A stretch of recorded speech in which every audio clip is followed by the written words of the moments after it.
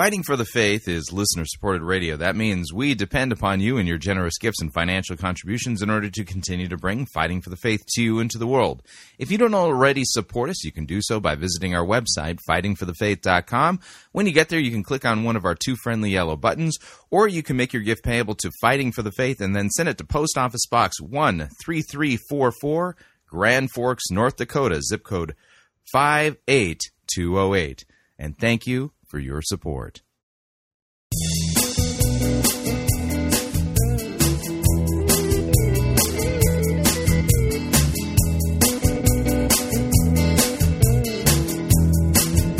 It's time for another edition of Fighting for the Faith. Monday, April 17th, 2017. All right, so yesterday was Easter. That means it's time for your submissions for the Worst Easter Sermon of the Year contest. Details in a minute.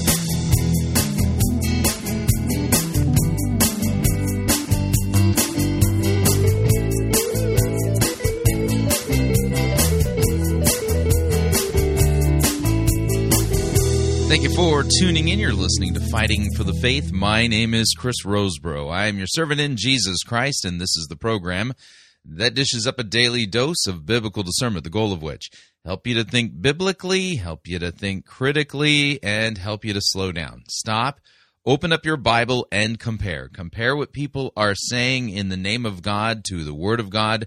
There is no shortage of crazy things being said out there, and we take the time to do the comparative work, to test and see if what the most popular pastors, preachers, teachers, conference speakers, self-proclaimed prophets, prophetesses, self-appointed apostles and apostolettes, and those generally put forward by the evangelical industrial complex as those whom we need to be listening to, whose books apparently we need to be buying, and whose small group curricula we need to be studying instead of the Word of God. Yeah, that's oftentimes how that works. And what we find is that the steady diet being put out there for people to consume as far as doctrine and teaching, which, by the way, are the same thing. Doctrine and teaching are synonyms. That often what is put out there is far from sound. It's far from biblical. In fact, oftentimes it's just utter nonsense.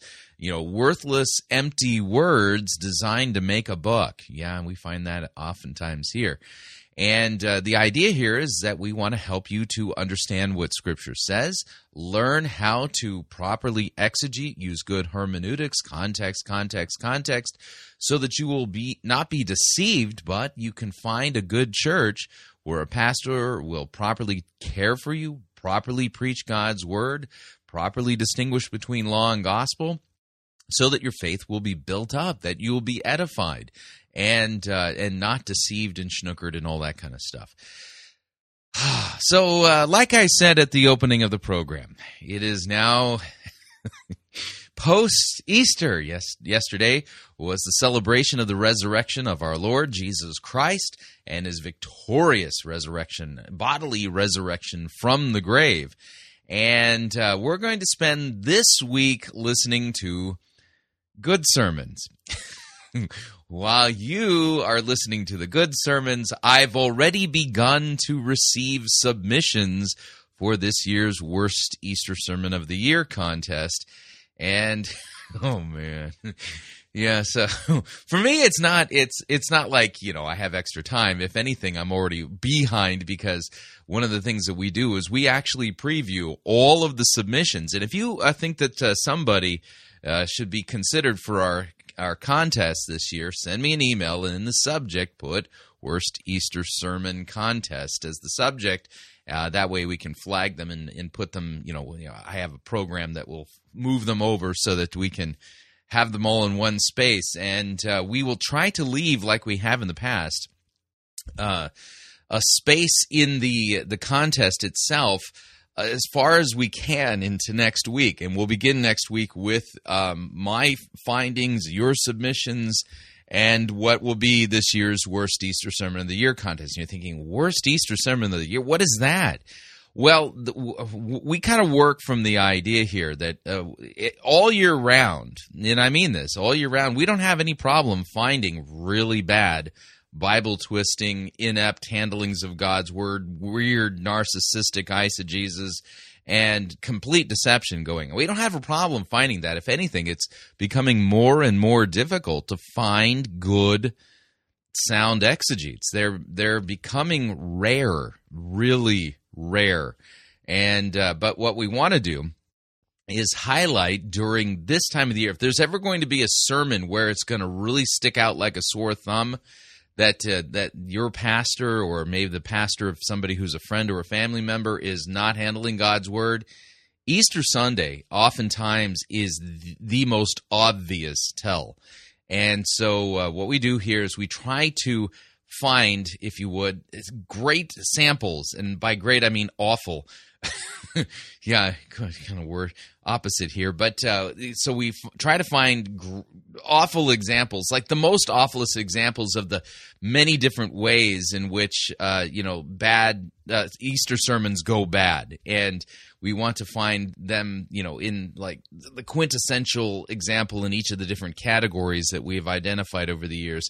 And then what we do every year, not the week after, but the second week after Easter, we have a contest so that everything we do here is designed that next week. It's the hour 2 is going to be you listen, and then at the end of the week we literally open up voting, and we have voting from Friday to the following Friday plus Saturday and Sunday, and then we announce the winner on the third and fourth week, something like that, fourth week. And you get the idea. So. Previous winners have included like Rob Bell and Joel Osteen and people like that. But anyway, so this is the time for you to start submitting your worst Easter sermon of the year contestants for consideration. And to help out, what we'll do with today's episode in the second half of the first hour is give you some examples of what it is that you're looking for by giving you some people who will not be making the cut this year, but you'll see from the examples that we're giving, Victoria Osteen being one of them. I know you're thinking, are you sure she shouldn't be considered for the contest? Yeah, based on what I'm already seeing. Although it's bad, it's not a quintessential example, but you kind of get the idea. But let us decide what that quintessential example would be. If you're just not sure, send us the link. Please send us the link, and we will consider it.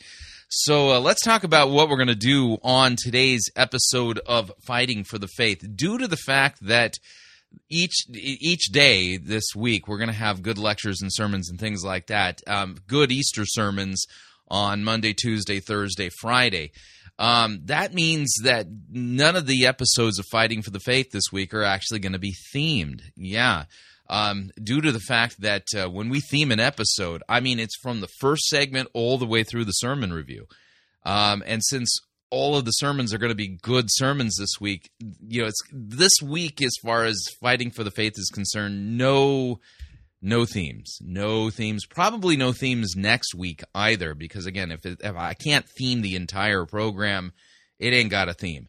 So this is just going to be like the next 2 weeks, as far as the bad stuff we're reviewing, total free-for-all. It's just going to be mayhem is the way of looking at it. So I've tried to come up with kind of like pseudo sub-themes, but they're not quite themes. You get the idea. And so let's talk about what we're going to do today. So we're going to begin with a prophetic Holy Orders Network Information Exchange Syndicate update, and we're going to check in with the Praying Medic podcast, and he's interviewing author Michael King about practical steps that you can take to raise the dead. I figured, coming off of Easter, hey, raising the dead, hey, it seems like very, we're like really in tune with the season here. And so we're going to listen to the Praying Medic and Michael King talk about Michael King's books on raising the dead and practical steps for raising the dead. I am going to have to play our standard warning before we get into that. That's all I'm saying. And then we're going to check in. We're going to do a New Apostolic Reformation update as we check in with Lance Wallnau. And he explains to us the details of the Passover prophecy. Yeah, apparently we're in the new season of the shaking and the breakthrough and the stuff and you kind of get the idea.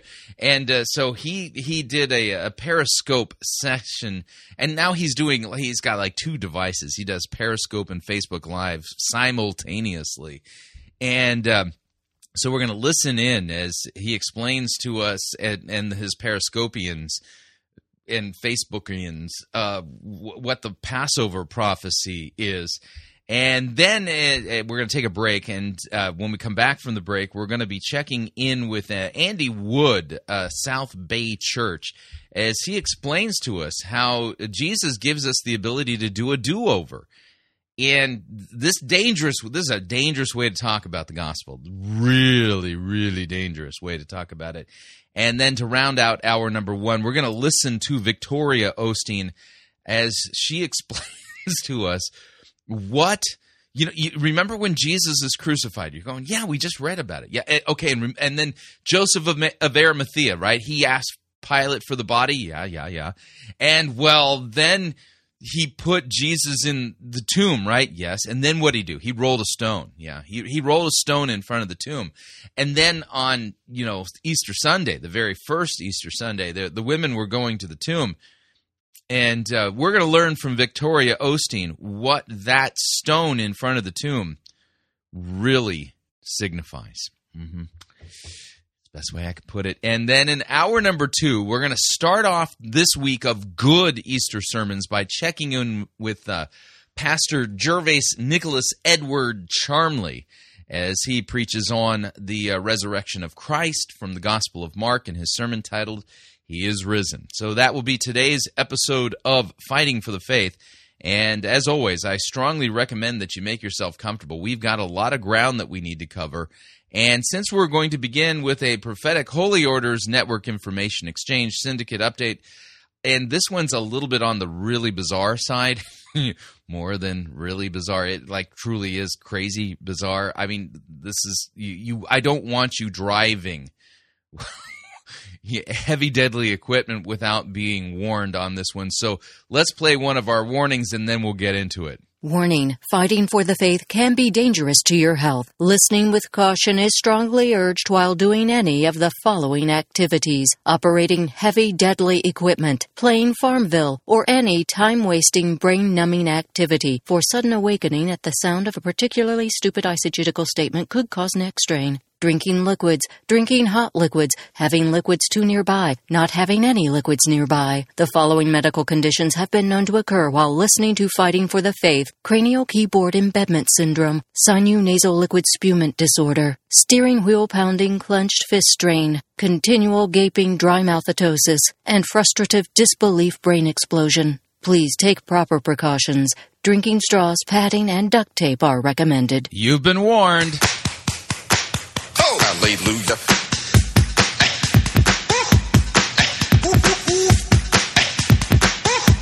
Get up, right down.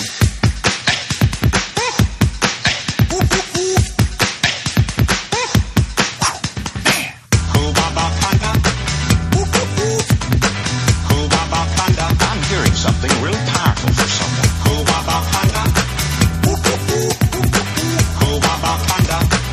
And now listen to this.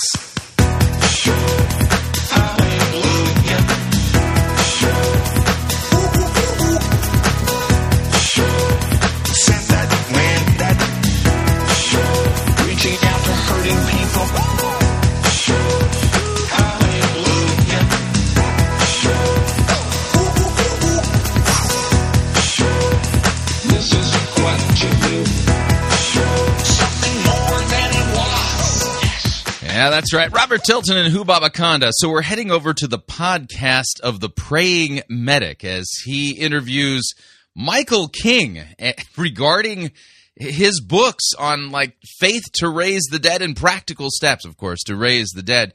I hope you're sitting down and because I've never thought of it quite in this way. Here we go. So, Mr. Michael, it's been a while since we've done a podcast. Yes, it has. And you have a new book out. I do. Called Faith to Raise the Dead. I'm pretty excited about it. This is a little interesting because now you've written 2 books on raising the dead, and I haven't written any. And you're putting me to shame, and you're making me feel insecure and inadequate. So What the heck is up with you writing 2 books on raising the dead before I get a chance to write one? If it makes you feel better, your books sell better than mine do.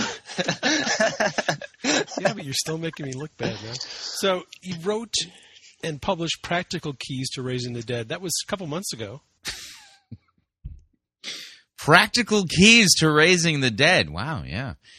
Now, here's the weird part is that, with a name like the Praying Medic, you would think that this fellow, understands the importance of medical records when it comes to claims regarding the raising of the dead. And already we kind of have a little bit of a problem. Practical steps to raising the dead. I mean, I didn't realize that there were certain practical things that I needed to be doing so that I could raise the dead. And don't you think that if Scripture really wanted us to know that there were practical steps that we can take in order to raise the dead, that it would lay those out for us in very clear and uncertain ways? You see what I'm saying? I'm not saying that God can't raise the dead. In fact, I'm 100% confident that he can. If Christ has not been raised, then our faith is in vain. That being the case, though, there's really, in Scripture, just a handful of instances of God raising people from the dead. And with the exception of Jesus, everyone who's actually been raised from the dead is now dead. Mm-hmm. Yeah, it's true. It's weird how that works. You see, and there's a reason for that, and that is that we haven't been promised eternal life here in this cursed creation.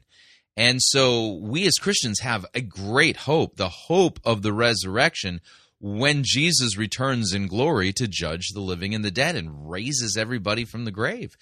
And we Christians were raised to eternal life. Unfortunately, those who persist in sin and unbelief, they have an eternal fate with the devil and his angels in the lake of fire. This is what Scripture clearly teaches.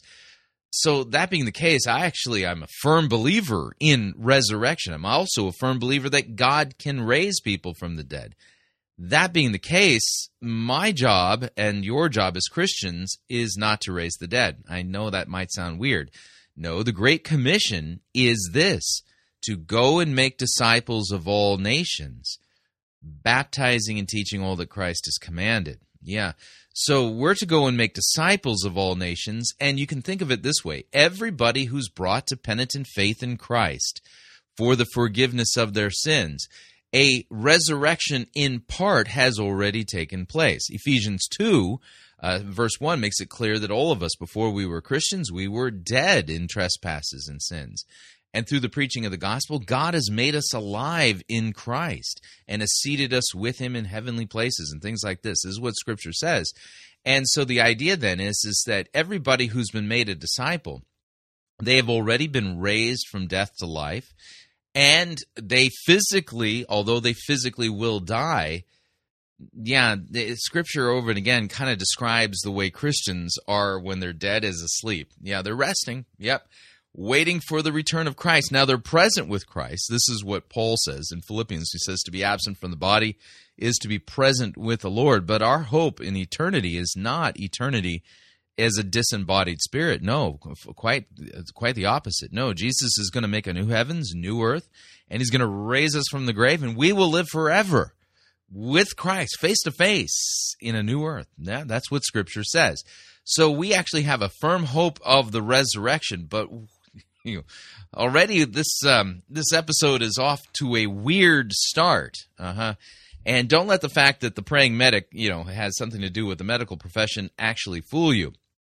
In order for a resurrection to have really taken place, we would need a death certificate, and then we would need to see, proof that the dead person is now alive. Within the charismatic, greater charismatic and NAR movements, there are stories that abound and claims of resurrection and stuff like that are always really, really, really, really fuzzy on the details as to who and when and who verified that the person was dead and things like that. We continue. Yeah, that was, I want to say like October, November. I forget exactly but when. That's a short book. Yes. it's essentially just kind of down and dirty. Here are some practical tips and keys to raising the dead. Not a lot of theology, not a lot of in-depth teaching, I'm guessing. It's meant to be something that hopefully, unless you're a super slow reader, you could read in 30 minutes or less. And the goal is, because especially too, like, let's say somebody dies, you weren't expecting it, what do you do? Well, if you hop on... All right, somebody dies, what do? It's time to call the coroner, maybe a funeral home. I mean, that's how that works. Kindle, you can find it, read the book in less than 30 minutes, and all of a sudden, you now know what to do. Okay, so, oh man. So let me see if I have this straight. So, I get the news, one of the parishioners of Kongsvinger has unexpectedly died. I mean, they were just going about their day, and blammo, now they're dead. What do you do? What do you do? Quick, honey, grab my Kindle, would ya? What do you want that for? I got to download that Michael King book on practical steps to raising the dead. What? You want to do what? Yeah, but shouldn't you be calling? No. Don't call. Tell everyone to stop calling. No one talk about this. I need 30 minutes to, download and read this practical steps on raising the dead so that we can, practice on our dearly departed. Are you out of your mind? No, really, this will work. It was on Praying Medic. Oh, well, that changes everything. What do you think's going to happen? You download Michael King's book on practical steps to raising the dead. Very short book. You can read it in less than 30 minutes. And so you delay calling the coroner. Yeah, and so let's give it a crack, would you? Okay, all right, let's try this. All right. And what do you end up doing? All you've done is wasted 30 minutes and money, by the way, on something that ain't going to work. And so, I wrote that specifically geared towards, I don't have months to redevelop a theological belief system and whatever else. I need to know what to do right now. Right. Whereas Faith to Raise the Dead, it's 290 pages long, basically. It's much more of I've got time to look at this, sit with it, study, read, and really start delving into the situation and kind of be prepared in advance. So, they're geared towards two different things. And I will say, too, that Practical Keys, all of the stuff contained in Practical Keys to Raise the Dead is in Faith to Raise the Dead. So, Faith to Raise the Dead is a longer work. And what kind of topics do you cover in that book? So we cover a lot of stuff. The book's split into two parts. The first part, the theology of resurrection, has to do with altering our belief systems in ways that basically help promote faith and help us engage spiritual principles to be successful. Help us engage spiritual principles to be successful. Uh-huh. Right. All I can say is buyer beware. Yeah, right, yeah. Talk about, listen, when somebody's family member or friend dies, that is a major, sock to the gut, if you would. They are in the depths of despair, going into mourning, and this is oftentimes just a terrible, terrible time in their life. And what has this fellow done? He's come up with a completely, let's just say, predatory product designed to prey on people when they are at their, literally in the depths of despair, And so not only now have they lost a loved one, they've paid $15 for a Kindle book that promises them practical steps to raise the dead, and now they're out $15 in 30 minutes and, all this kind of stuff. This is unbelievable. Wow. Based on changing the way we view God, changing the way we view our authority, kind of changing our perspectives as a whole. And then the second part of the book is geared more towards, okay, what do I actually do now? So the first part is changing our belief systems, changing our understanding of God, changing the way we view death and resurrection and eternal life. And I'm guessing that it's your view that a lot of us are not raising the dead because we have faulty belief systems. Oh, man.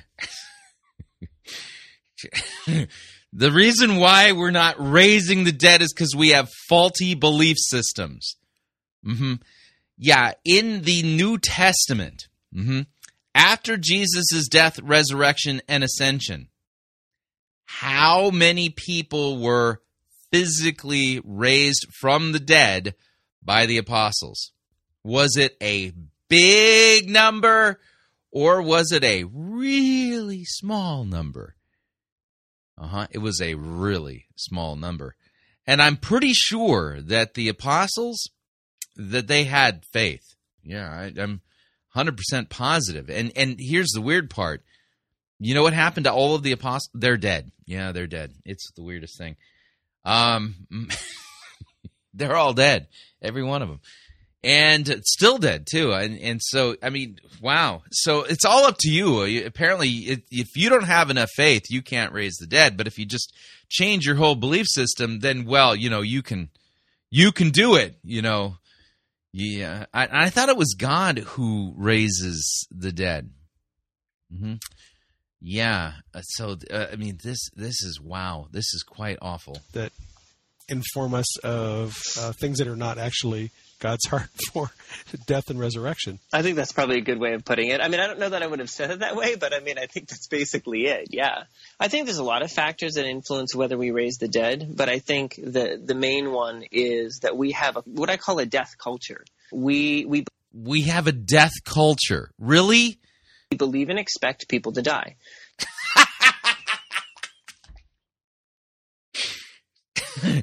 Yeah, I thought the wages of sin was death. So, hey, the reason why everyone's out dying all out there, it's because we have a death culture. We just expect people to die, and that's why they die, It's just the most absurd thing ever. And that's not just in the church and the body of Christ. That's worldwide. We expect people to die. We have involved rituals of how people die, what to do when they die. So we've got really deeply entrenched beliefs surrounding an expectation of death. Man.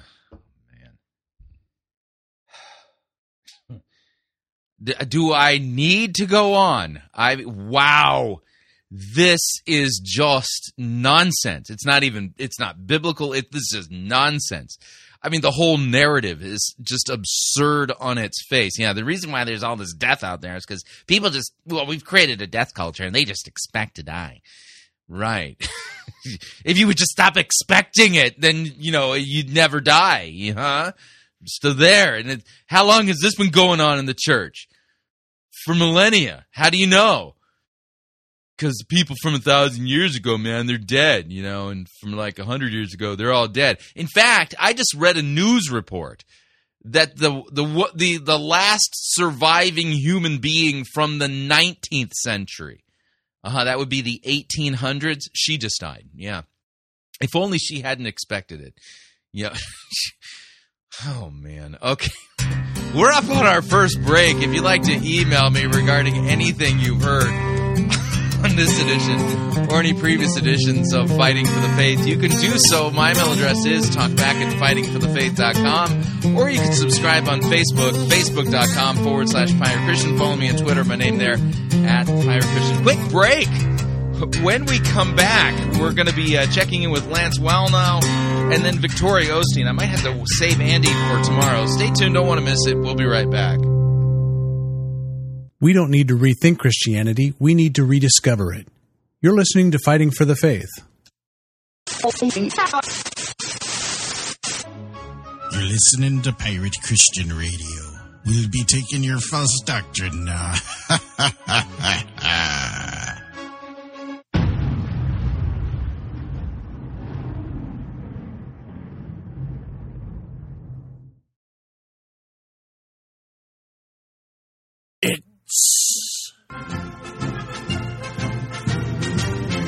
Monty Python's Flying Circus Church.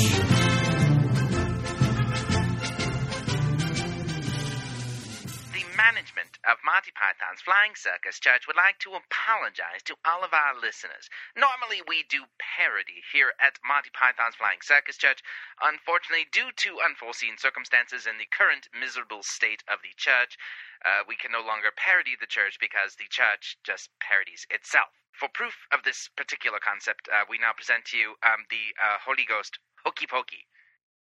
I'll tell you, 3 weeks ago, we did a Friday Night School of the Spirit, and we saw 12 people heal the word of knowledge and 40 healed doing the Holy Ghost Hokey Pokey. Let's just go ahead and do that and see what the Lord does. You guys okay to do the Holy Ghost Hokey Pokey? Can you lead it? All right, Brian's going to lead us in the Holy Ghost Hokey Pokey. You can... Put your right hand in, put your right hand out. You put your right hand in, you put your right hand out. You put your right hand in, you dig your right hand out. You put it in, and you shake it all about. You put your left hand in, you take your left hand out. You put your left hand in, you take your left hand out. You put your left hand in, you take your left hand out. Put it in, and you shake it all about. You put your right foot in, you take your right foot out. You put your right foot in, you take your right foot out. You put your right foot in, you take your right foot out. Put it in, and you shake it all about. Oh, you put your left foot in, put your left foot out. You put your left foot in, you put your left foot out. Put your left foot in, put your left foot out. Put it in, and you shake it all about. You take your whole self in, you shake it all in for me. Come on, do it for me. Do it like me. Put your whole self out. You put your whole self in, you put your whole self out. Now jump in, and shake it all out.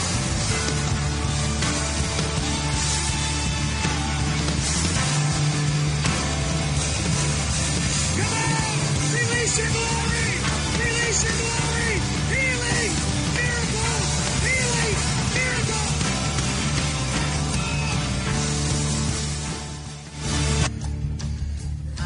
When I started doing the hokey pokey, at first with the arms, nothing real effect. But then as soon as I just started doing the whole, put your left foot in, your right foot in, both of my knees, one at a time, I could just feel. All of a sudden, it's like there was no pain. I said, you said, start checking yourself. I was just squatting down. That's awesome. Thank you, Lord, for new knees. In Jesus' name. Come on. Come on.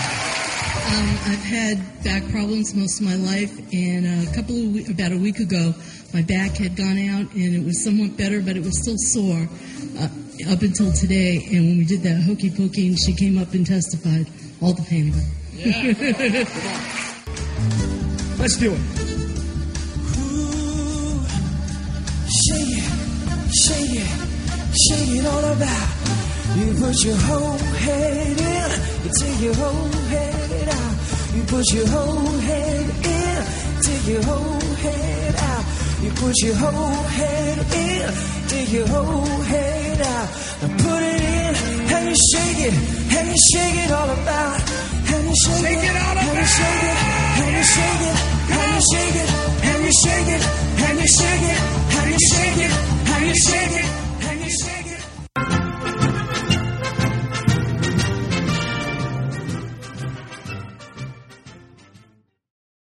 Hi, Chris Rosebrough here to talk about our longtime featured advertiser, Cheapo Air. Doesn't matter if you're traveling for business reasons or for pleasure. Doesn't matter if you're traveling within the United States or abroad. Cheapo Air is the place for you to save literally hundreds of dollars on your airfare, hotel rooms, and rental cars. Visit our website, fightingforthefaith.com. On the side of our website, you'll see our ad banners. Look at the ad banner for Cheapo Air and look on it. There's a promo code. Write the promo code down. Click on the ad banner and then book your travel at the Cheapo Air website, and you'll have the opportunity to enter that promo code for additional savings. Again, fightingforthefaith.com. Write down the promo code, click on the ad banner, and save money on your airfare, hotel rooms, and rental cars today.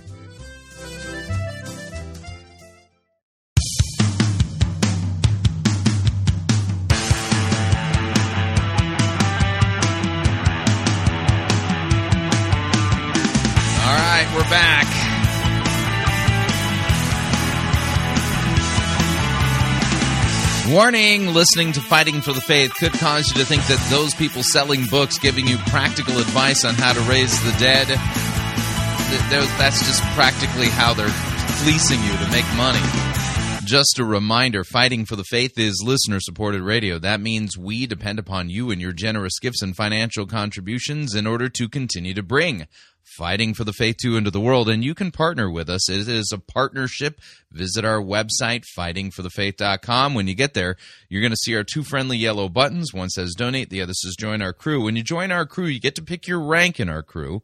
Rank is based upon your monthly commitment. Lowest rank is Powder Monkey at $9.95 a month. After that, Gunner's Mate at $24.95 a month. From there, Master Gunner at $49.95 a month, and then Quartermaster $99.95 a month. Joining our crew is a great way to support us. It helps us have a steady income month to month so that we don't have as many peaks and valleys in our giving cycles, so that we can budget properly, pay all of our bills, which is really important. We run a very tight ship here at Fighting for the Faith.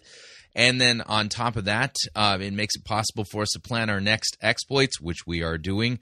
And so if you are growing, learning, and enjoying Fighting for the Faith, then please join our crew so that we can continue to bring this important outreach to you as well as to the world. And, of course, if you'd like to make a one-time contribution rather than joining our crew, you can do so by clicking on the donate button, or you can make your gift payable to Fighting for the Faith and then send it to Post Office Box 13344, Grand Forks, North Dakota, zip code 58208.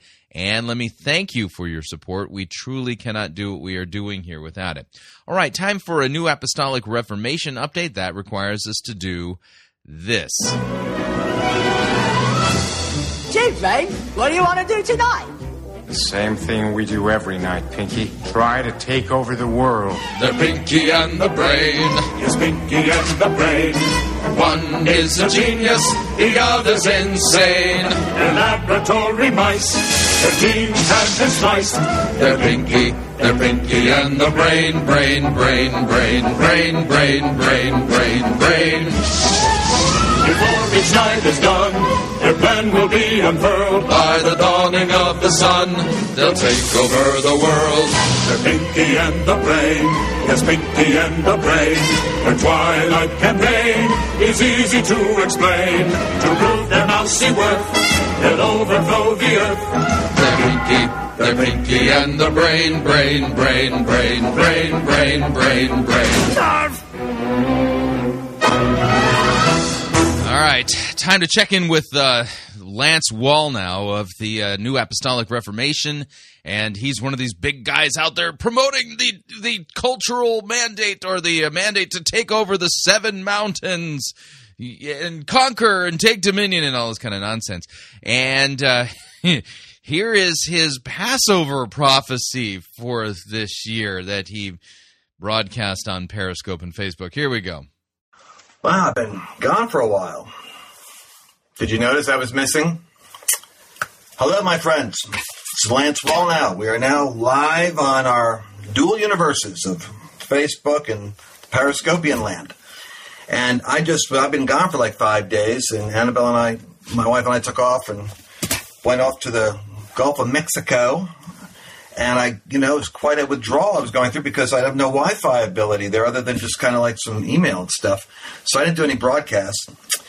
But what a momentous week this has been. And I want to prophesy right now that the Lord has a word for you in this season on what he's doing to reclaim the inheritance in your life and restore to you that which the enemy has sought to take, that we are in the season.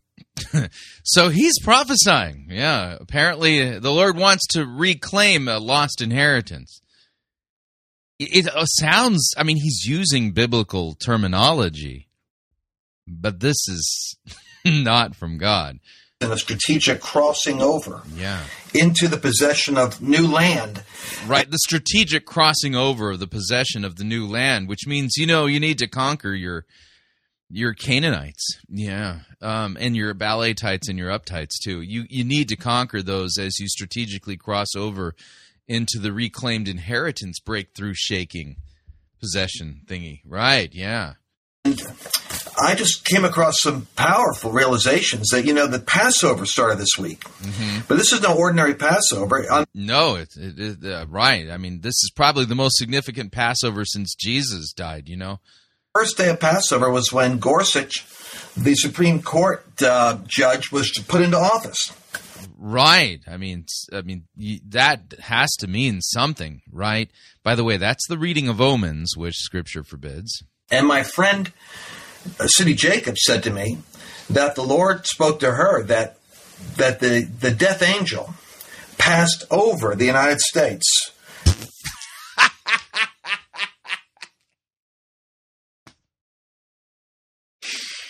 Really?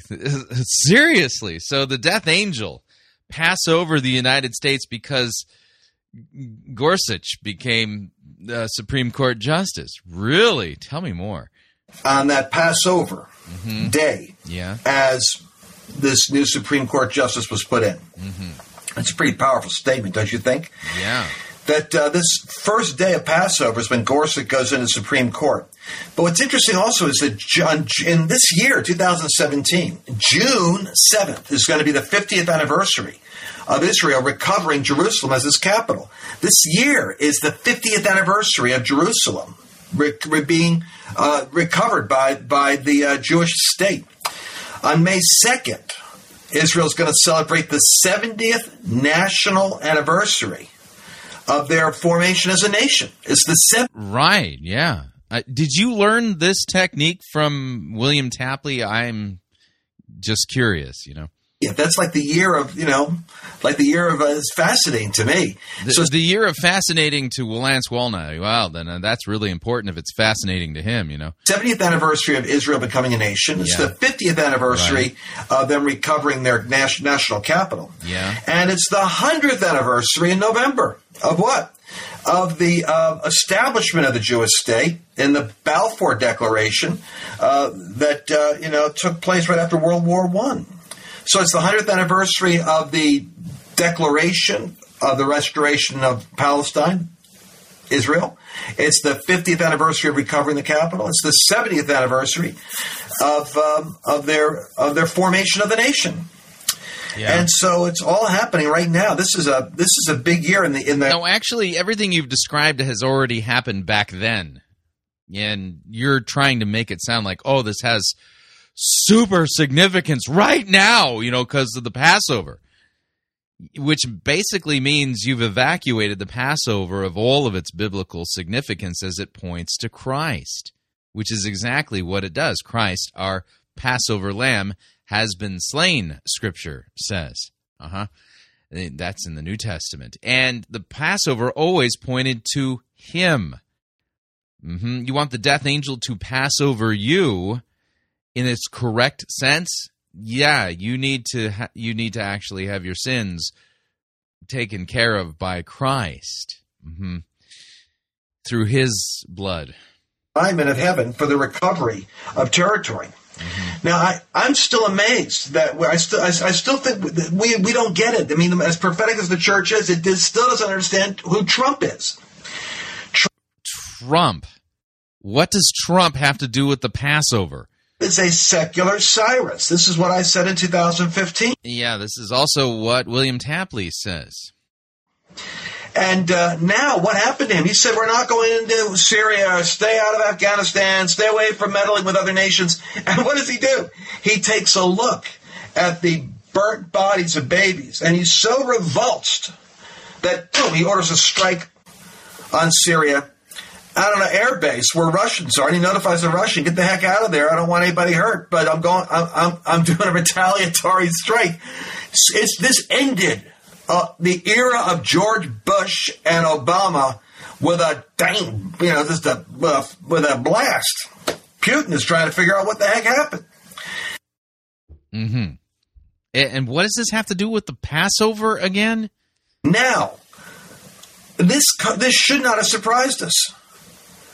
What if you go to Isaiah 45, 150 years before Cyrus came on the scene? The scripture says this, and I said, the 45th president of the United States, the Lord said to me, the 45th president will be a Cyrus. You sure that was God talking to you? And it says, thus says the Lord to Cyrus, whom I've anointed. Now watch this. It's right there in verse 1.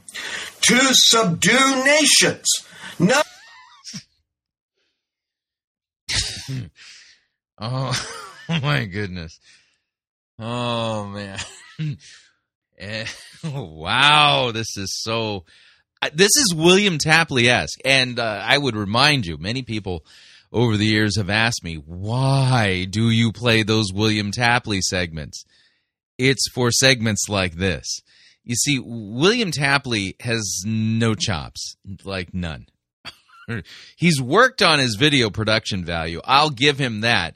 And, you know, he's become better at creating more interesting backdrops for himself.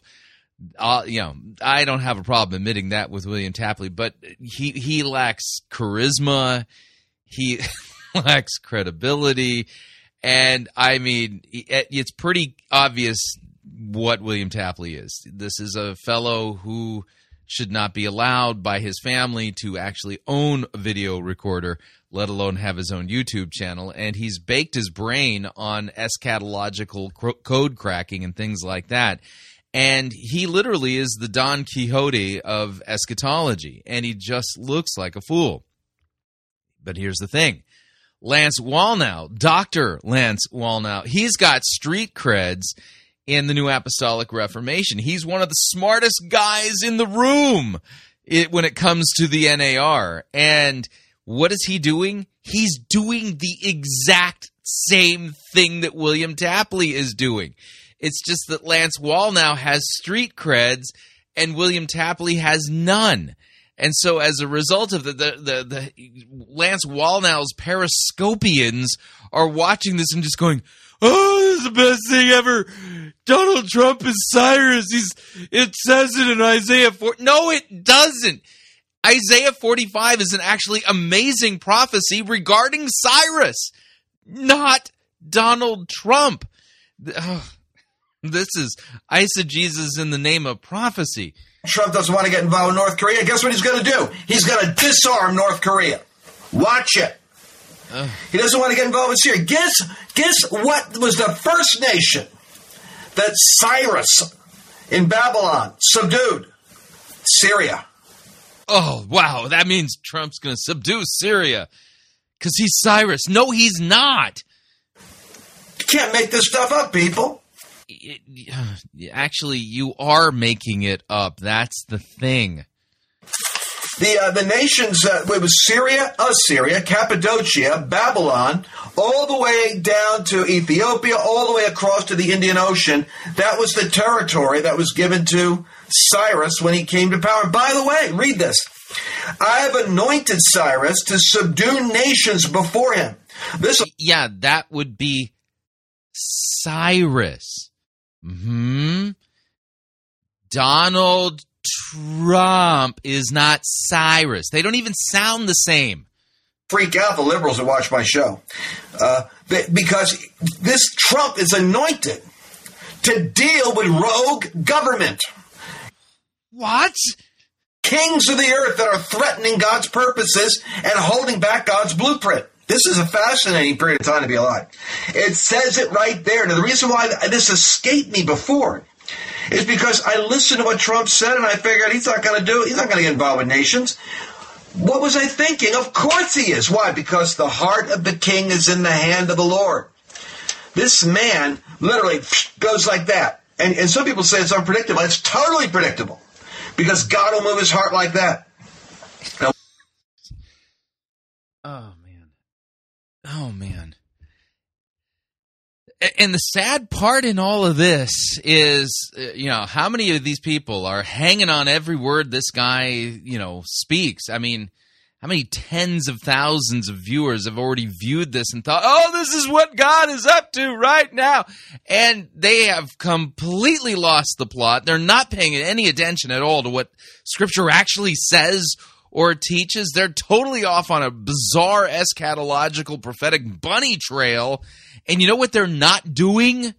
Making disciples of all nations, baptizing, teaching all that Christ has commanded, and proclaiming repentance and the forgiveness of sins in Jesus' name. No, all their Bible study is, is Trump Cyrus? What's he going to do next? Lance Wallnau said that it's totally predictable. We need to dig into Isaiah 45 to figure out what Trump is going to do. No, you need to read the prophet Isaiah and pay attention to how he points to Christ.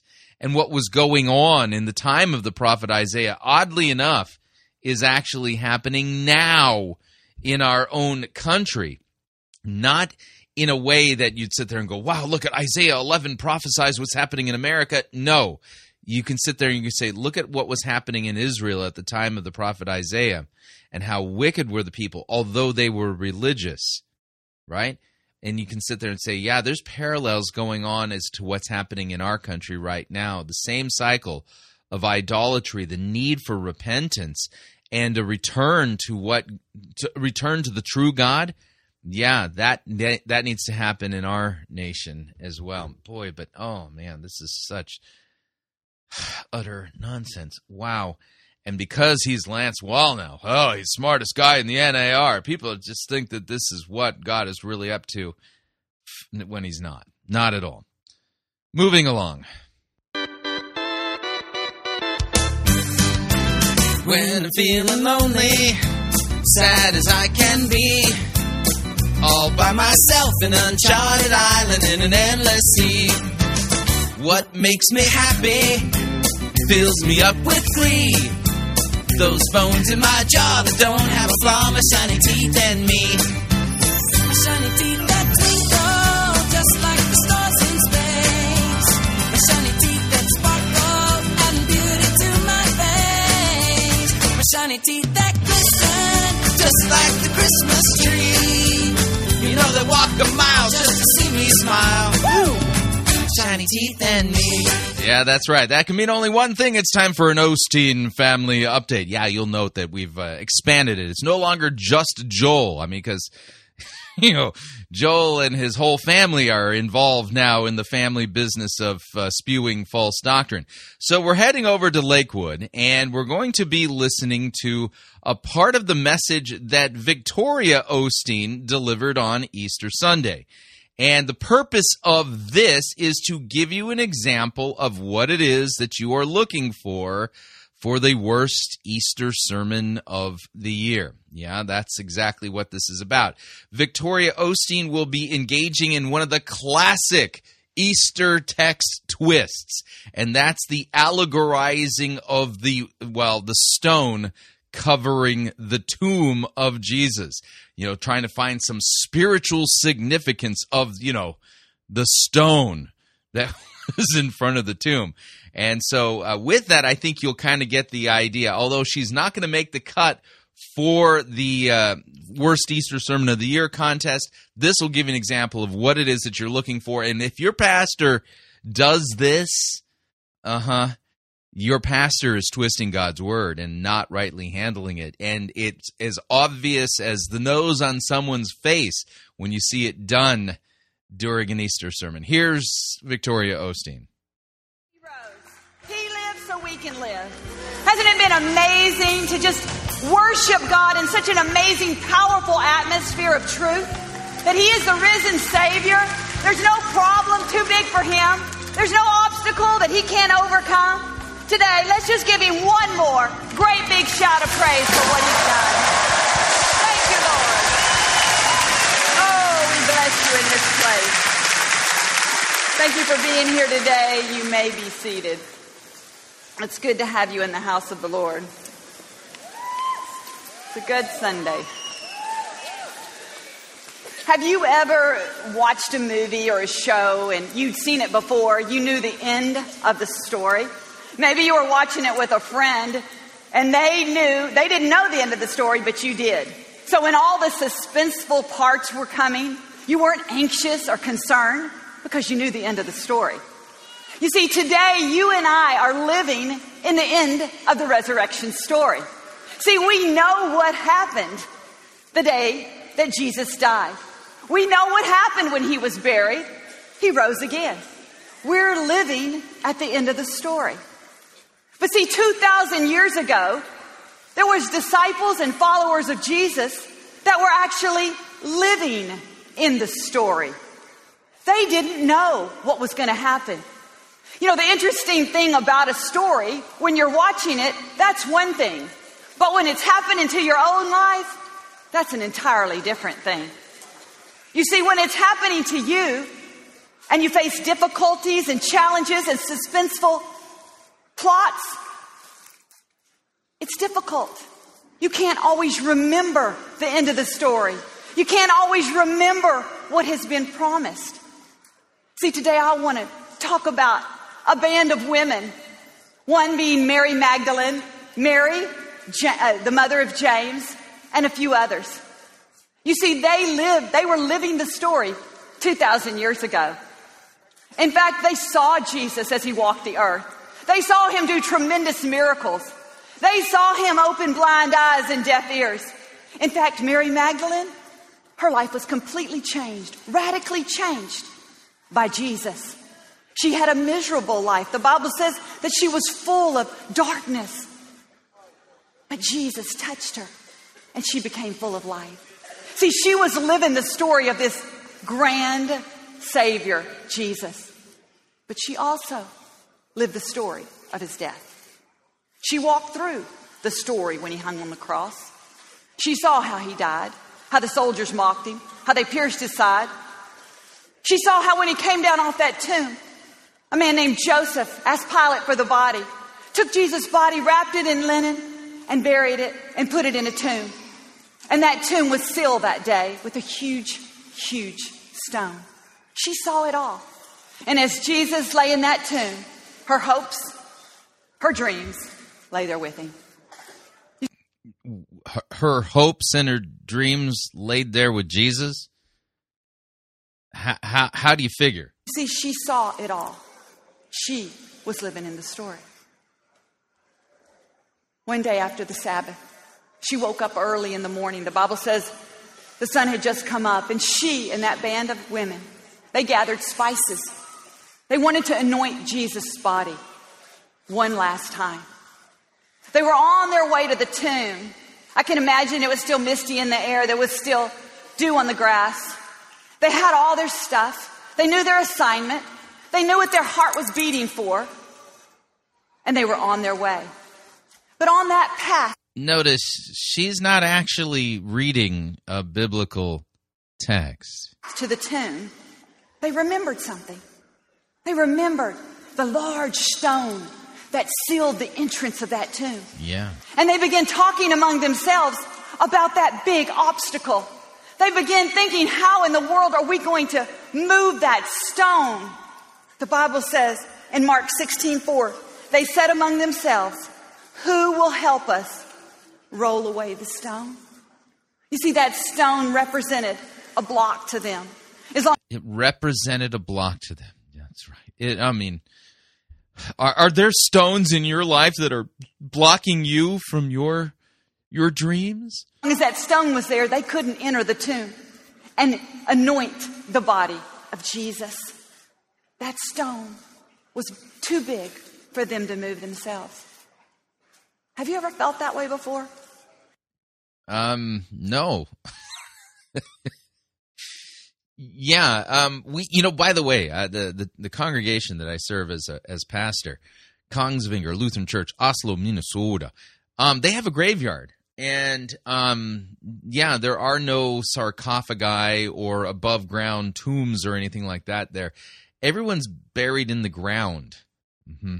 Yeah. So I've never actually experienced, that the feeling of anxiety as far as like, how am I going to roll a tombstone in order to enter a tomb to anoint a body? I've never experienced that anxiety ever in my life. Has something ever blocked your life? Huh? Maybe you've heard your own self saying, who's going to help me move this thing? Move what thing? Have you ever... The couch my wife needed moved? Is that what you're talking about? Had a block in your life? Maybe you wanted to start a new business, but you kept hitting obstacles, draining your resources.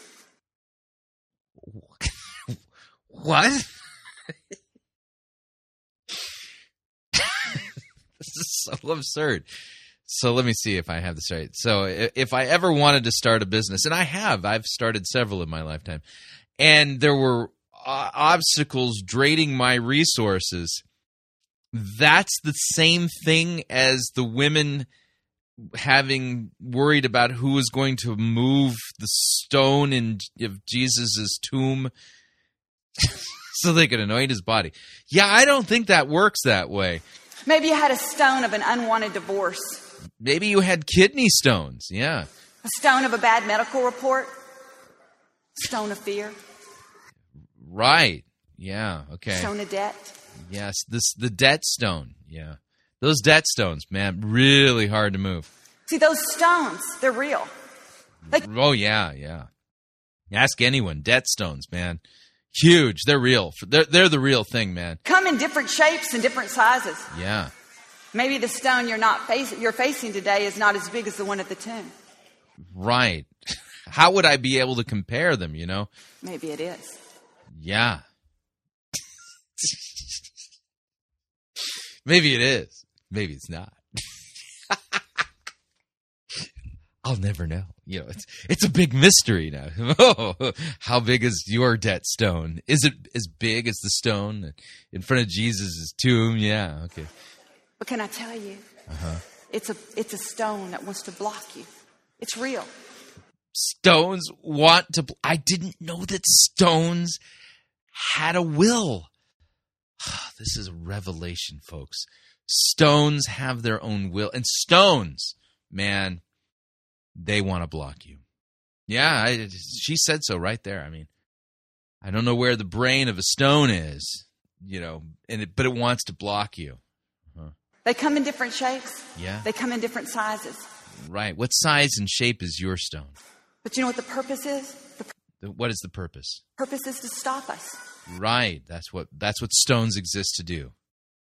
In fact, there's a big stone conspiracy out there. And you'll find that anything that's blocking you from achieving something that you believe that God's called you to do in your life, there's a rock somewhere behind it. Yeah. The purpose is to trap us, thinking that we'll never overcome that stone. That's right.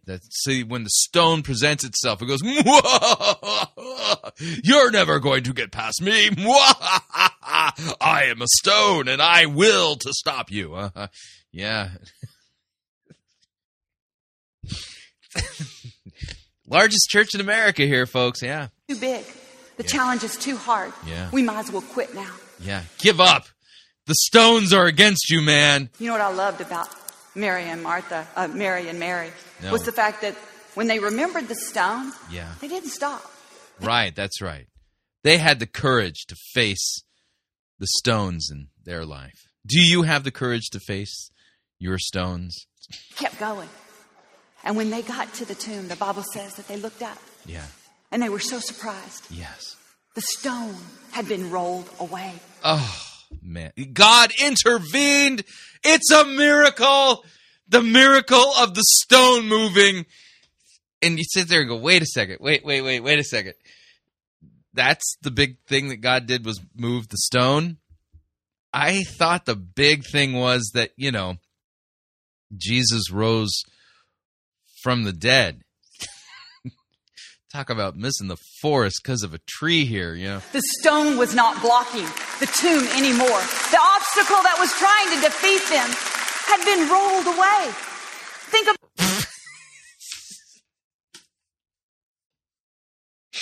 That's right. That stone was trying to defeat them all the way from like Friday, man. Jesus was put into the tomb, and then that stone was rolled in front of the tomb, and the stone's going, I'm going to defeat you now. There's no way you're going to be able to get in here. Yeah. Jesus is dead, man. He's going to stay dead because I'm a stone, you know. And the people who labored on, that was, yeah, let's give a clap for that. Yeah, golf clap. Yeah, right. Yeah. About that just a minute. What they were worried about, what was there, is now gone. Yeah. Mary walked into the tomb and saw the angel, and the angel declared to her, "Are you looking for Jesus? He's not here. He's risen." Right, which would be the real miracle there. He's risen.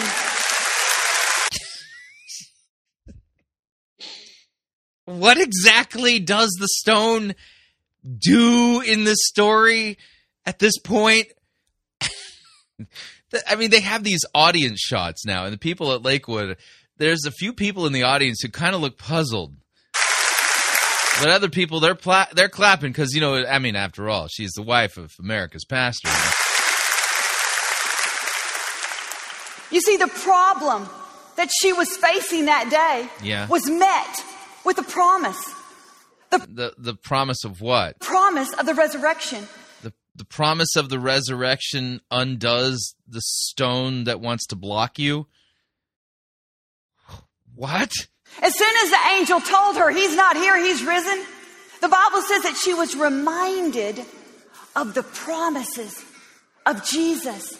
Right. So the promises of Jesus that he'd rise from the grave meant that the resurrection will overturn all the stones in your life. He said, I'll rise again. Yeah. He said the temple will be built back in 3 days. See, when she heard it, she remembered the promise. Sometimes when you're walking through a difficult situation and there's obstacles in your path, it's hard to remember those resurrection promises. What? This is so absurd. Oh, my goodness. Really? Yeah. I think you got to remember those resurrection promises, right? Well, there are promises regarding the resurrection of the dead in Scripture. When Jesus returns in glory, I will be resurrected. Right. And if you're a believer in Christ, you will be too.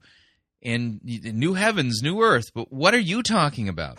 But can I tell you today, stones are meant to stop you. Sometimes there are stones in reality that you cannot move on your own. Oh, man. Oh, man. This is so bad. They're impossible. Yeah. They're out of your control. Yeah. But can I tell you today that Jesus is alive and he's still rolling away the stones?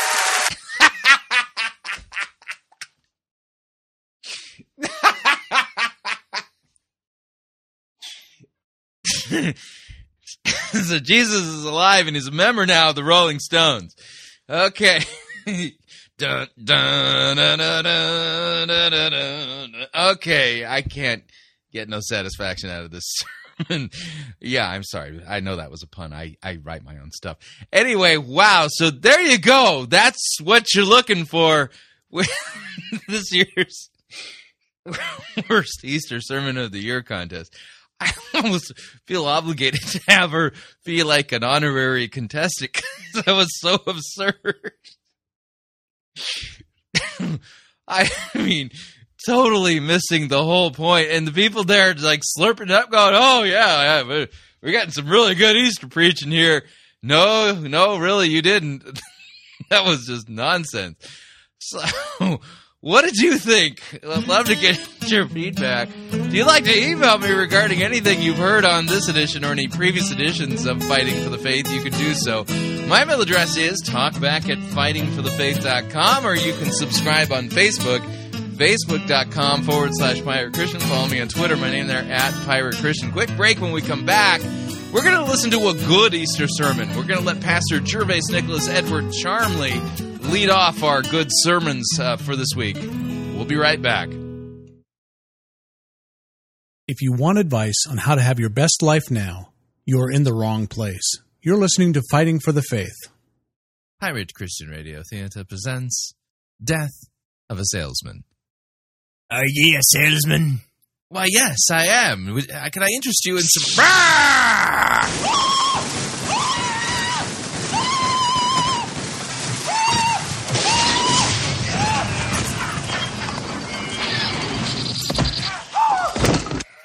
You're listening to Pirate Christian Radio. This is Dr. Curtis Lyons. I am the presiding pastor of the American Association of Lutheran Churches. If you are seeking a church that believes that the Holy Bible is the inerrant, infallible Word of God and accepts the Lutheran confessions because they are the right interpretation of Holy Scripture, I hope that you will take a look at the AALC. Also, if you are considering a vocation as a Lutheran pastor, our seminary has a residency program and a program available online. This is Curtis Lyons inviting you to take a look at the AALC. Check us out at taalc.org or on Facebook at the American Association of Lutheran Churches.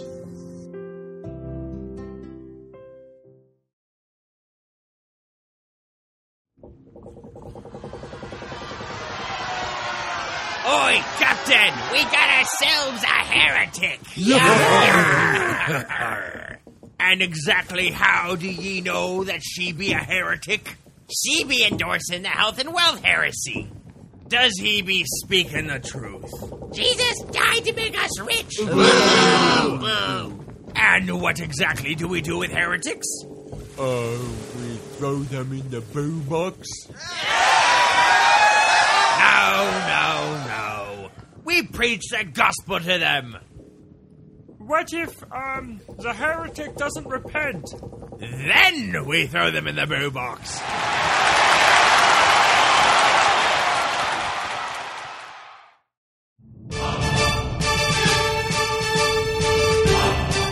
To err is to heretic. To R is to pirate. Get yourself over to www.piratechristianradio.com/Reformanda and purchase yourself a copy of the game Reformanda and join the fight for the faith today.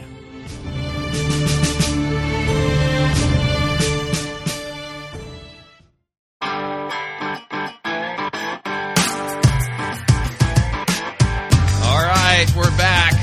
Hour number 2 of Fighting for the Faith. We need a good data point or two to do our comparative work for next week. Yeah. So that's why we start off our right out of the chute after Easter with good Easter sermons first. But let's do this right.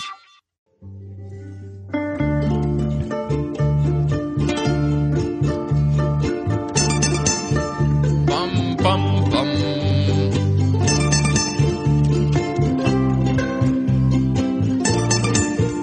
Bum, bum, bum, bum.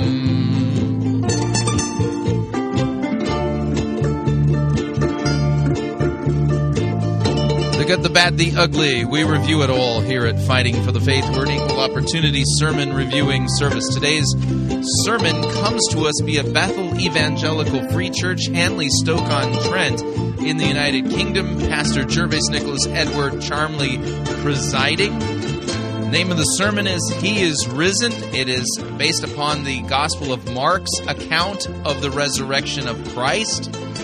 And you're going to note that Pastor Charmley begins by reading the text, then exegeting the text. And no, the stone doesn't represent an obstacle that's trying to keep you from your destiny. Yeah, he's not going to do that. So let me go ahead and back off on the music. And without any further ado, here's our first good sermon for this week. Here's Pastor Gervase Nicholas Edward Charmley. Let us read from the Holy Scriptures, from Mark's Gospel, the Gospel according to Mark, and chapter 16. Mark's Gospel, chapter 16.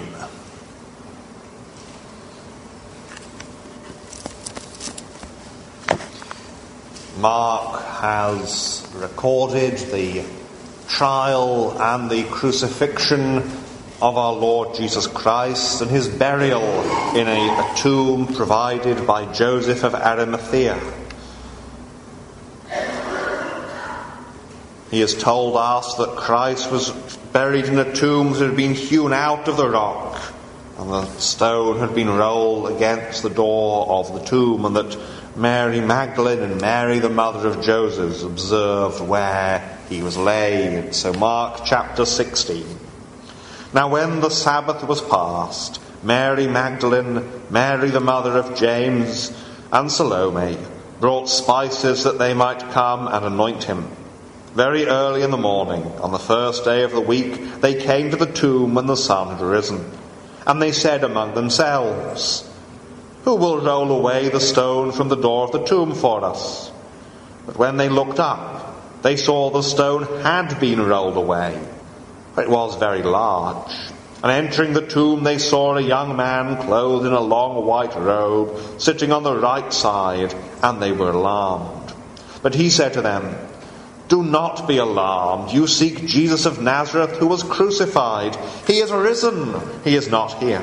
See the place where they laid him. But go tell his disciples and Peter that he is going before you into Galilee. There you will see him, as he said to you." So they went out quickly and fled from the tomb, for they trembled and were amazed, and they said nothing to anyone, for they were afraid. Now when he rose early on the first day of the week, he appeared first to Mary Magdalene, out of whom he had cast 7 demons.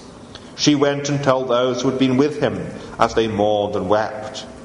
And when they heard that he was alive and had been seen by her, they did not believe. After that he appeared in another form to 2 of them as they walked and went into the country. And they went and told it to the rest, but they did not believe them either.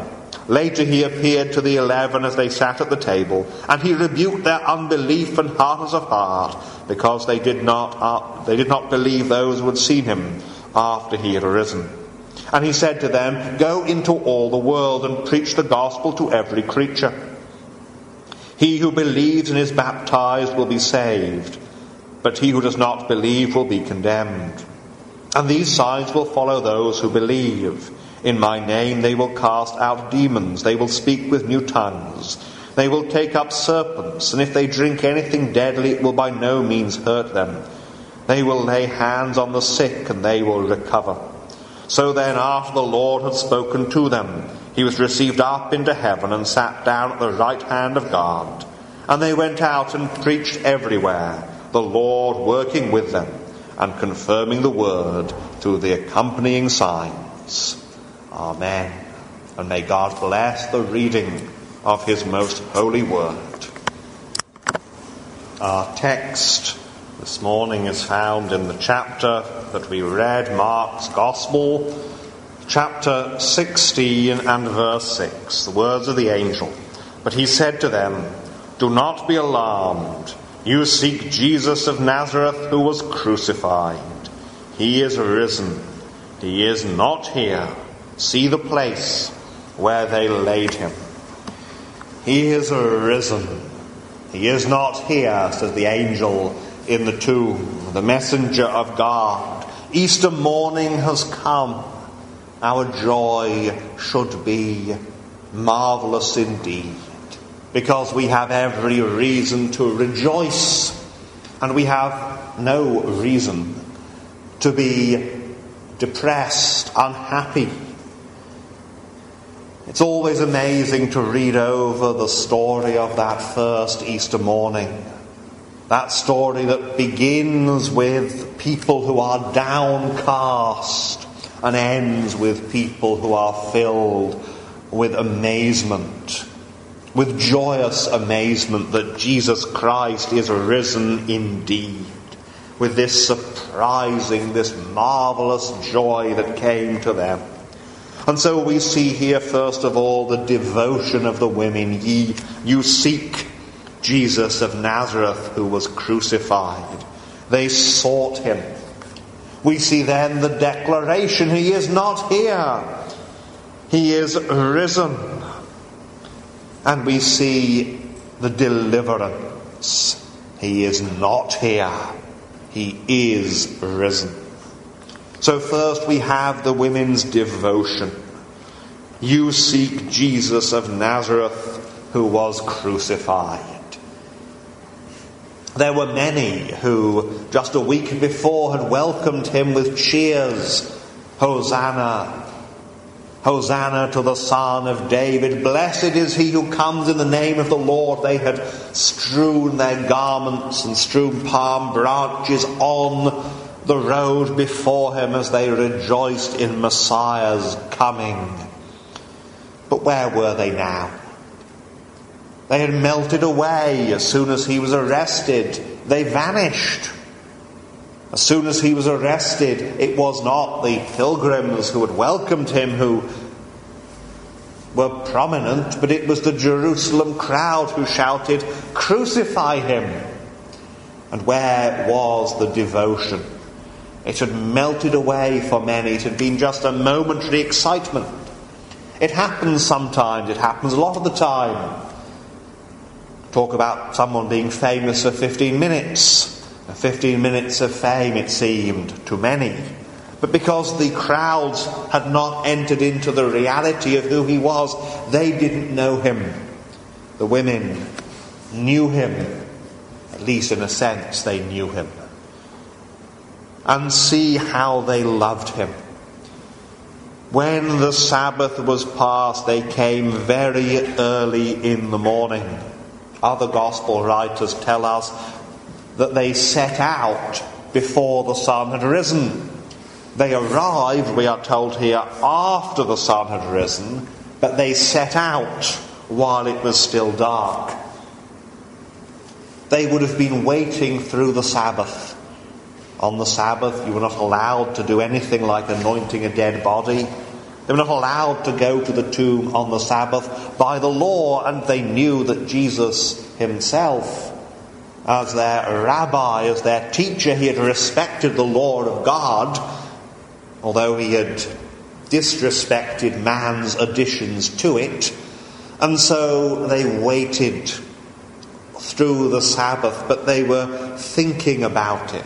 They were considering what they were to do. They loved him. They could not get out of their minds on that Sabbath day the fact that Jesus was in the tomb. See how they loved him, even though they didn't understand. They expected to find that he was dead, but they loved him, and they showed their devotion. They had bought spices. Now, we are told that Joseph of Arimathea and Nicodemus, wealthy men, they had embalmed the body, they had wrapped the body of Jesus with a great quantity of spices. Could these women have bought even more? Was there need for more? Of course not. But devotion doesn't think about need. Devotion doesn't do what Judas did, adding up, calculating. This might have been sold for so much. Judas added in his words, of course, and given to the poor. But in his heart he thought, after I've taken a good cut of it myself. But love doesn't enter into calculations. Love is extravagant. Love is devoted. They did what they could. They gave what they could because they loved him. They loved him, but they believed that he had failed, not for his own reasons, not because he himself was a failure, but because he came to his own and his own did not receive him. They saw him as the victim of wicked men, and on a merely human level he was. They had taken the Messiah, they had crucified him. They expected these women to find a dead body because the chief priests, the scribes, the Romans, Herod, all these had come together, conspired together against the Lord and against his anointed. And after all, the women were reasonable first century people. And reasonable first century people know that dead people don't come back. It's not normal. Reasonable people, even those who have seen miracles, don't expect to see miracles every day. But they had forgotten what Jesus had said himself. He had said many times that the Son of Man goes up to Jerusalem to be crucified and to rise again on the third day. But these women had allowed, as all the disciples had, their expectations about a triumphant, victorious Messiah. They'd allowed these to get in the way, to block up their ears, as it were, so they didn't hear what Jesus said about his death and resurrection. They were devoted unto him. They believed, yes, that his ministry had failed in a sense, but they were devoted, they loved him, and so they would give themselves in service even to the dead Christ. Disappointed they were, but they were devoted.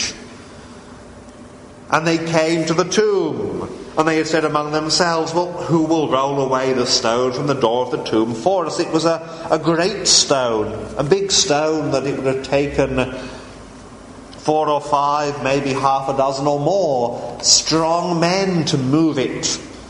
Who will move the stone? But they came, and the stone had been rolled away. And they hurried inside to see what was to be seen. And entering the tomb, they saw a young man clothed in a long white robe, sitting on the right side, and they were alarmed. The young man was, of course, an angel taking the form of a man, and they understood this. And whenever people see angels in the Bible, they are alarmed because the angels are holy and we are not. And so we come to our second point, the declaration, the words of the angel. Do not be alarmed. Very often when people have encountered with angels, the angels say to them, do not be alarmed or do not be afraid, because it's natural for sinful men, sinful human beings, when we see a holy person, a holy being, to say that we are alarmed, to be afraid. Do not be alarmed. He said, you seek Jesus of Nazareth, who was crucified. He is risen. He is not here. He is risen. He is not here. The empty tomb is not enough. The empty tomb is a glorious fact. You know, people sometimes say, well, where is the archaeological evidence of the resurrection? Well, you know, an empty tomb is empty. You can't tell who was there because it's empty. Now, there is a tomb, or what's left of a tomb. But you know, Jesus is risen from the dead. He is risen, and so we cannot find his tomb in the sense that we can find the tomb of Muhammad or of the Buddha or any other of the world's religious leaders, because he is not there. The empty tomb is not enough, however, because they come to the tomb and the question is, why? Why is it empty? And they might well have thought, we are told indeed that Mary Magdalene did think that somebody had taken the body away. Because again, reasonable first century people don't accept, first century Jews, a resurrection before the end of the age. Yes, there will be a resurrection at the end of the age, but here and now? So there must be an explanation. There has to be someone there. The facts need to be interpreted. What do they mean? And that is where God speaks. And he sent his angel, his messenger. That's what the word angel means. It's simply a Greek word that means a messenger. He sends his messenger with a message. And the messenger says, here's the explanation. He is risen. He is no longer dead. And the angel was not sent. Was not sent to Herod. Was not sent to those who set themselves against Jesus, to the enemies of Christ. He was sent to meet those devoted women when they came to the tomb. He was sent to tell them. If it had not been for their devotion, for their love to Jesus, they would never have seen the angel. The stone was not rolled away for Jesus, but for them. It was not that Jesus needed the stone to be rolled away to get out, but they needed the stone to be rolled away so that the women could come in and hear the message. The angel comes with this joyful duty, this joyful work, to say to these women who love the Lord, and angels above all understand what it means to love God, to tell them, He is risen. He is not here. You've come to a tomb looking for a dead body. There's no dead body in this tomb. He is risen. He is risen indeed. And the message, the declaration of the angel tells us that death could not hold him. Death could not hold on to him. He tells us, the Lord himself, in the book of Revelation, he says, I am he who lives and was dead, and behold, I am alive forevermore, and hold the keys of death and of Hades. That is, the keys of death and the place of the dead. That total control of death is given into his hands. Death could not hold on to him. He died. And he died for our sins. Again, the Apostle Paul tells us he was delivered up for our offences. Just as we need a declaration to tell us what is going on with the empty tomb, so we need a declaration to tell us what is going on with the cross. And it's this, it's Christ died for our sins, according to the Scriptures. As the prophet Isaiah put it, he was bruised for our iniquities. The chastisement of our peace was upon him. That is to say, the suffering that brings peace with God. And being justified by faith, we can have peace with God. He died for us.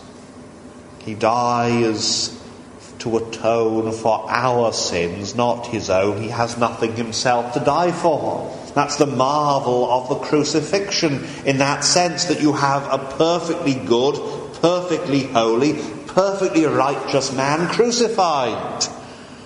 And it's not simply the biggest miscarriage of justice in history, because he offered himself. He tells us, I lay down my life. No one takes it from me. He was not a helpless victim. He was indeed a victim in the sense that he was a sacrifice, but not a victim who was victimized, but he offered himself. He was a willing sacrifice. Lo, I delight to do your will, O God, he says. He died. And now everything he died to do is done. It is finished, as he said.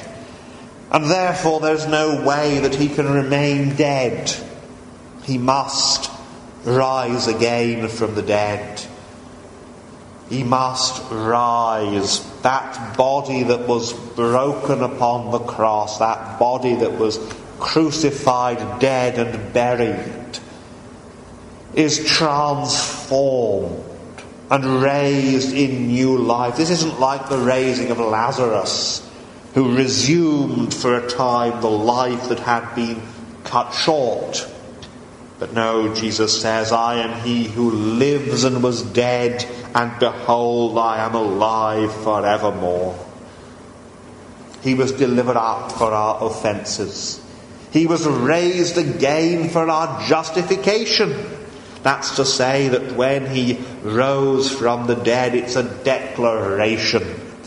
There's a declaration in the resurrection, a wonderful declaration, and it's this: that there is now no condemnation to those who are in Christ Jesus. There is no condemnation to those who trust in him. Why? Because he has been condemned. Because he has fully paid the debt. That image is used again and again of sin as a debt that we owe to God. Not a financial debt, but a debt of work. A debt of honour. And also a debt because we have not given God what we ought to give him. There is a debt of punishment that is owed. And Christ has done it all. He has lived a perfect life of love. A perfect life. A life that is devoted to the glory of the Father and to the service of his neighbours. No man ever loved like this man. Who went around doing good. And then he died the most terrible, accursed death, because cursed is everyone who is hung upon a tree.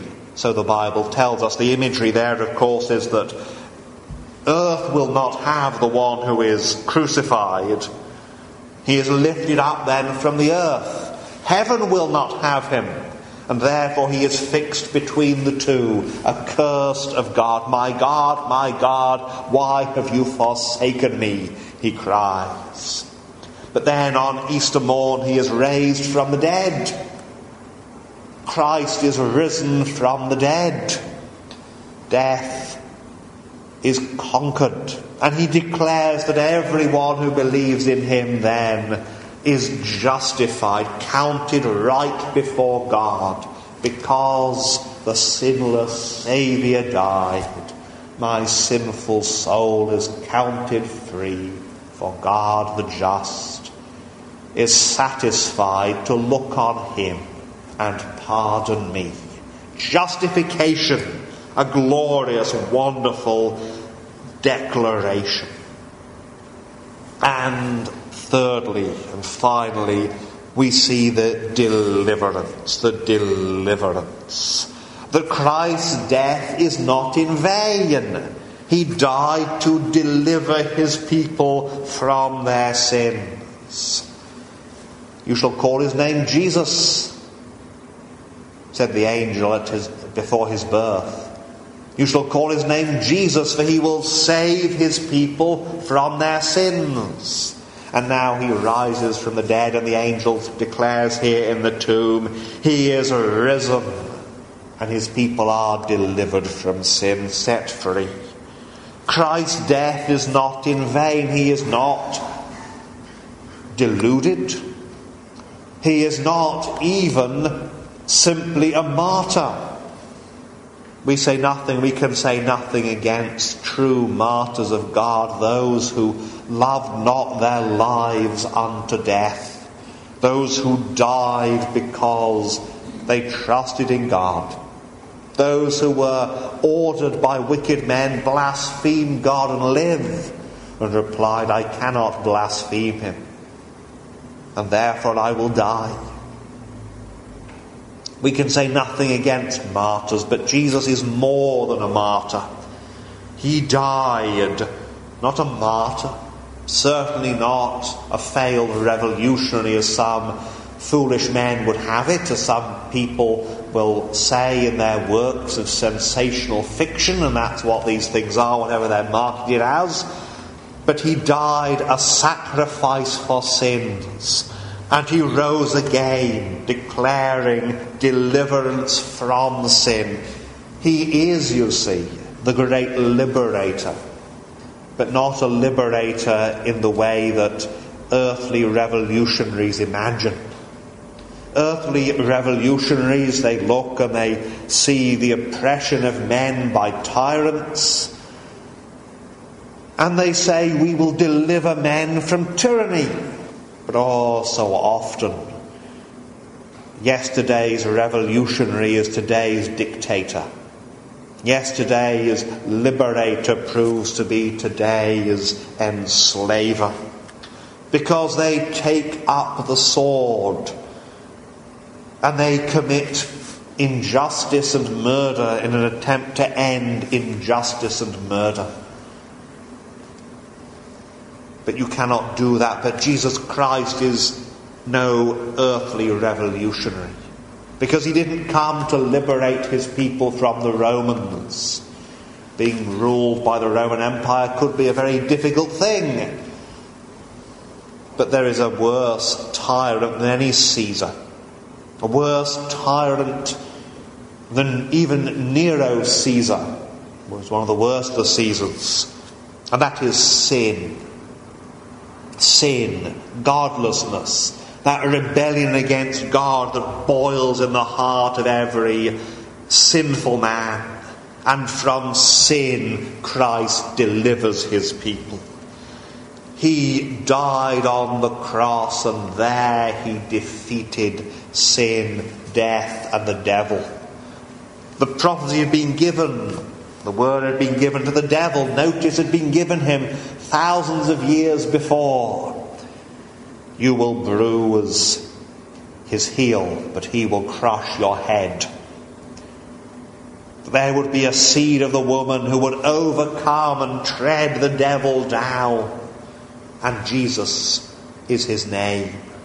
And Christ there upon the cross defeated all his enemies. It's a marvellous thing. Men looked at him and they imagined that they had defeated him. But he defeated all his foes there by dying on the cross as a sacrifice for sin. One offering. It is finished. His people there, all his people are delivered by the ransom of his blood. And by his resurrection he tells us that. He declares it. And he shows that his people are delivered, that there is a pardon that is absolutely sure. And he died for sinners. Tell his disciples and Peter, said the angel. Tell his disciples, first of all, that they will be delivered from fear, from terror. They will be delivered from that despondency that has fallen upon them. Tell his disciples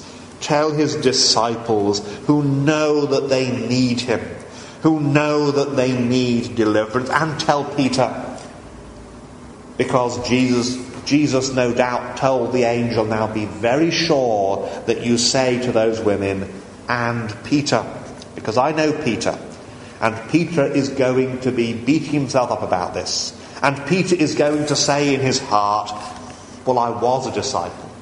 I did follow Jesus. I did follow after him.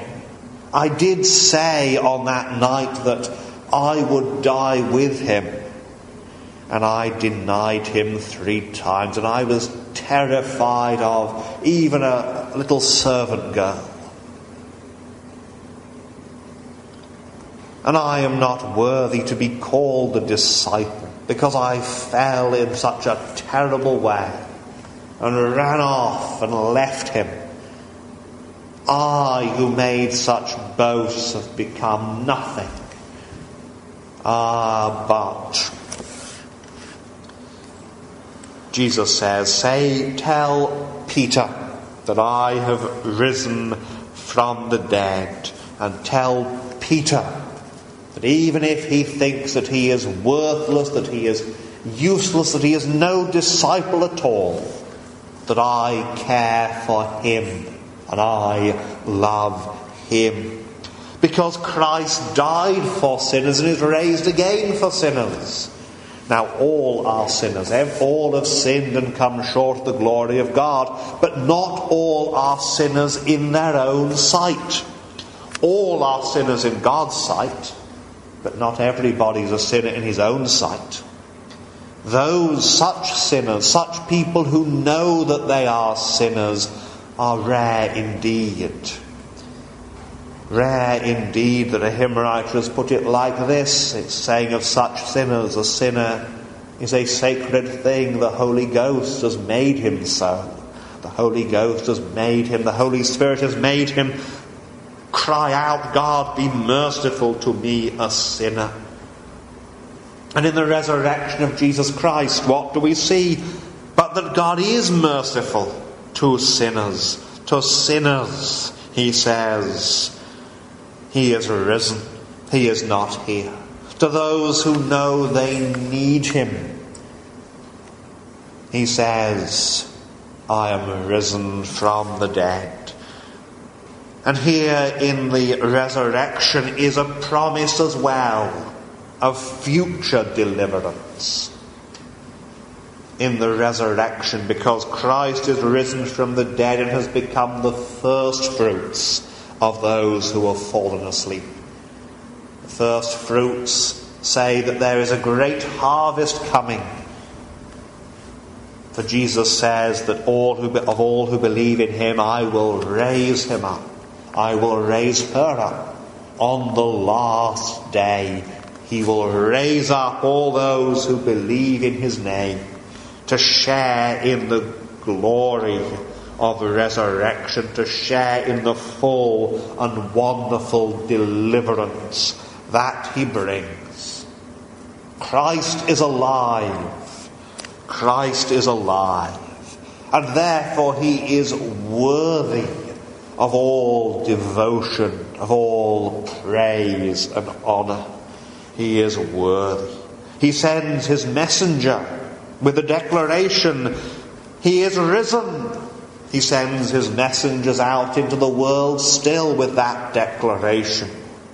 Messengers who are not angels indeed, but men. Christ is risen. He is risen indeed. Here, listen, let that declaration, that angelic word sink into your heart until your heart overflows with joy. He is risen. He is risen indeed. And he is risen, declaring deliverance to the captives, deliverance from sin's condemnation, deliverance from sin's power, and deliverance on the last day from death itself, as he who is the first fruits gathers in the fullness of the harvest. He is risen. He is risen indeed. You seek Jesus who is crucified. You seek Jesus of Nazareth who is crucified, the angel said. He is risen. He is not here. He is risen indeed. Hallelujah. Amen. Amen.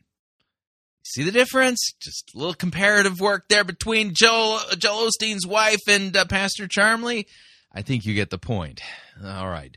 If you'd like to email me regarding anything you've heard on this edition or any previous editions of Fighting for the Faith, you can do so. My email address is talkback@fightingforthefaith.com, or you can subscribe on Facebook, facebook.com/Pirate Christian. Follow me on Twitter, my name there, @Pirate Christian. Till tomorrow, may God richly bless you in the grace and mercy won by Jesus Christ, his vicarious death on the cross for all of your sins. Amen.